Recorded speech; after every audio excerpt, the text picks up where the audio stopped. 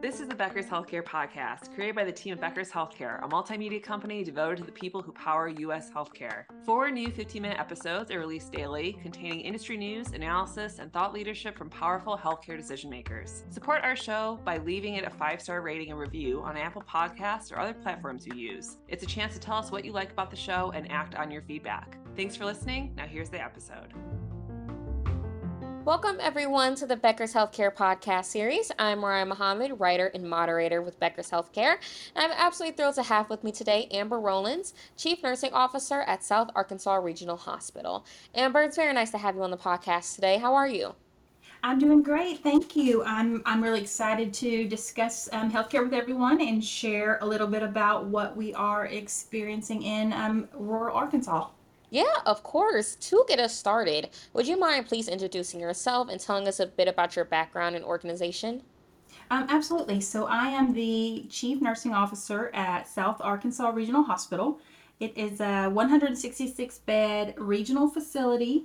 Something really interesting about our hospital is just recently in July, we divested from a large corporation, a for-profit corporation, and we are now owned by a local governing board. And so we are nonprofit now as of July. So going through these changes and tons of new experiences, learning lots of good resources, some good, some bad, but not very common for us. A little bit about myself. Most of my background is emergency room, and most of it at large academic facilities, and now I'm at a rural hospital, so it's quite a bit of a change. I started out wanting to just be an ER nurse for the rest of my life, and then working, bedside in a big trauma center. I kind of had an epiphany watching all of the amazing nurses around me. I just thought, I want to lead them differently. I want to, have a little more interaction, a little more engagement, and really take care of the nurses. So I decided to go back to school, complete my bachelor's. I got a supervisor role, continued with school, finished my master's, and then got a director role as an emergency room director. Learned very quickly that whenever you're the director of a nursing department, you now own a small business. So I went back to school for an MBA so I could kind of learn the finance side that they don't teach you or show you at all whenever you're doing bedside nursing. And kind of advanced from there. Executive director, took on several more departments, went back to school. I'm just about done with my DNP, and this is my first CNO role, and I've been in this hospital for about 16 months now. Got it. Thank you so much for giving us that background on yourself and organization.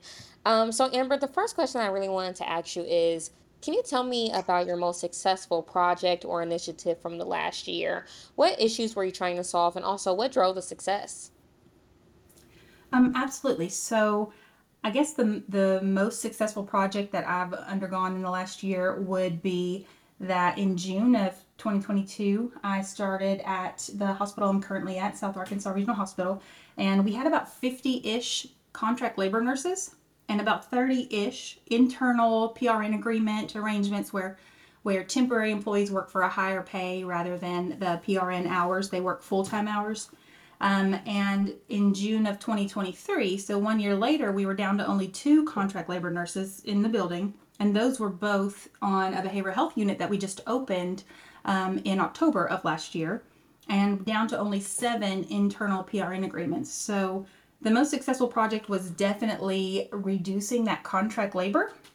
The issue to solve was that we had a full leadership change after a no confidence vote by the board, and the staff in the hospital really needed healing, but you can't grow with temporary people. You can't build good culture with people that are not invested in the organization.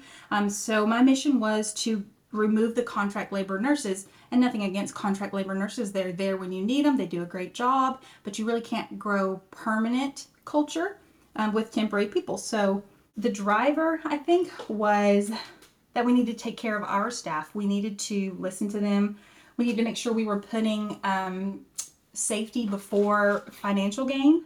And we really had to work on listening to the staff and finding out what they needed. And of course, word of mouth travels really quickly through nursing. So if you're enjoying where you work, then you tell your friends and you tell the other nurses that you know or that you've worked with in the past, and they want to work at a good hospital, and so they follow and they come. So we've had a ton of success over the last year, really removing contract labor, and now we have none, and removing those internal agreements. Got it. Got it. Thank you so much for sharing that. Definitely sounds like a successful plan, and hopefully something you can keep up with in the next couple years. As you know, the clinical workforce has changed a lot in the last few years. What challenges are you still facing, and how do you see the clinical workforce evolving? Yeah, so I'm really proud to share that we have very limited available nursing positions today at all.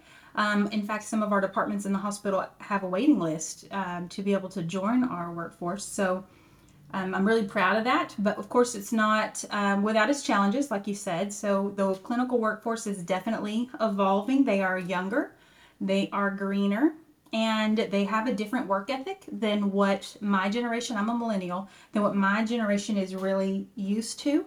And so we're learning that we have to meet them where they are.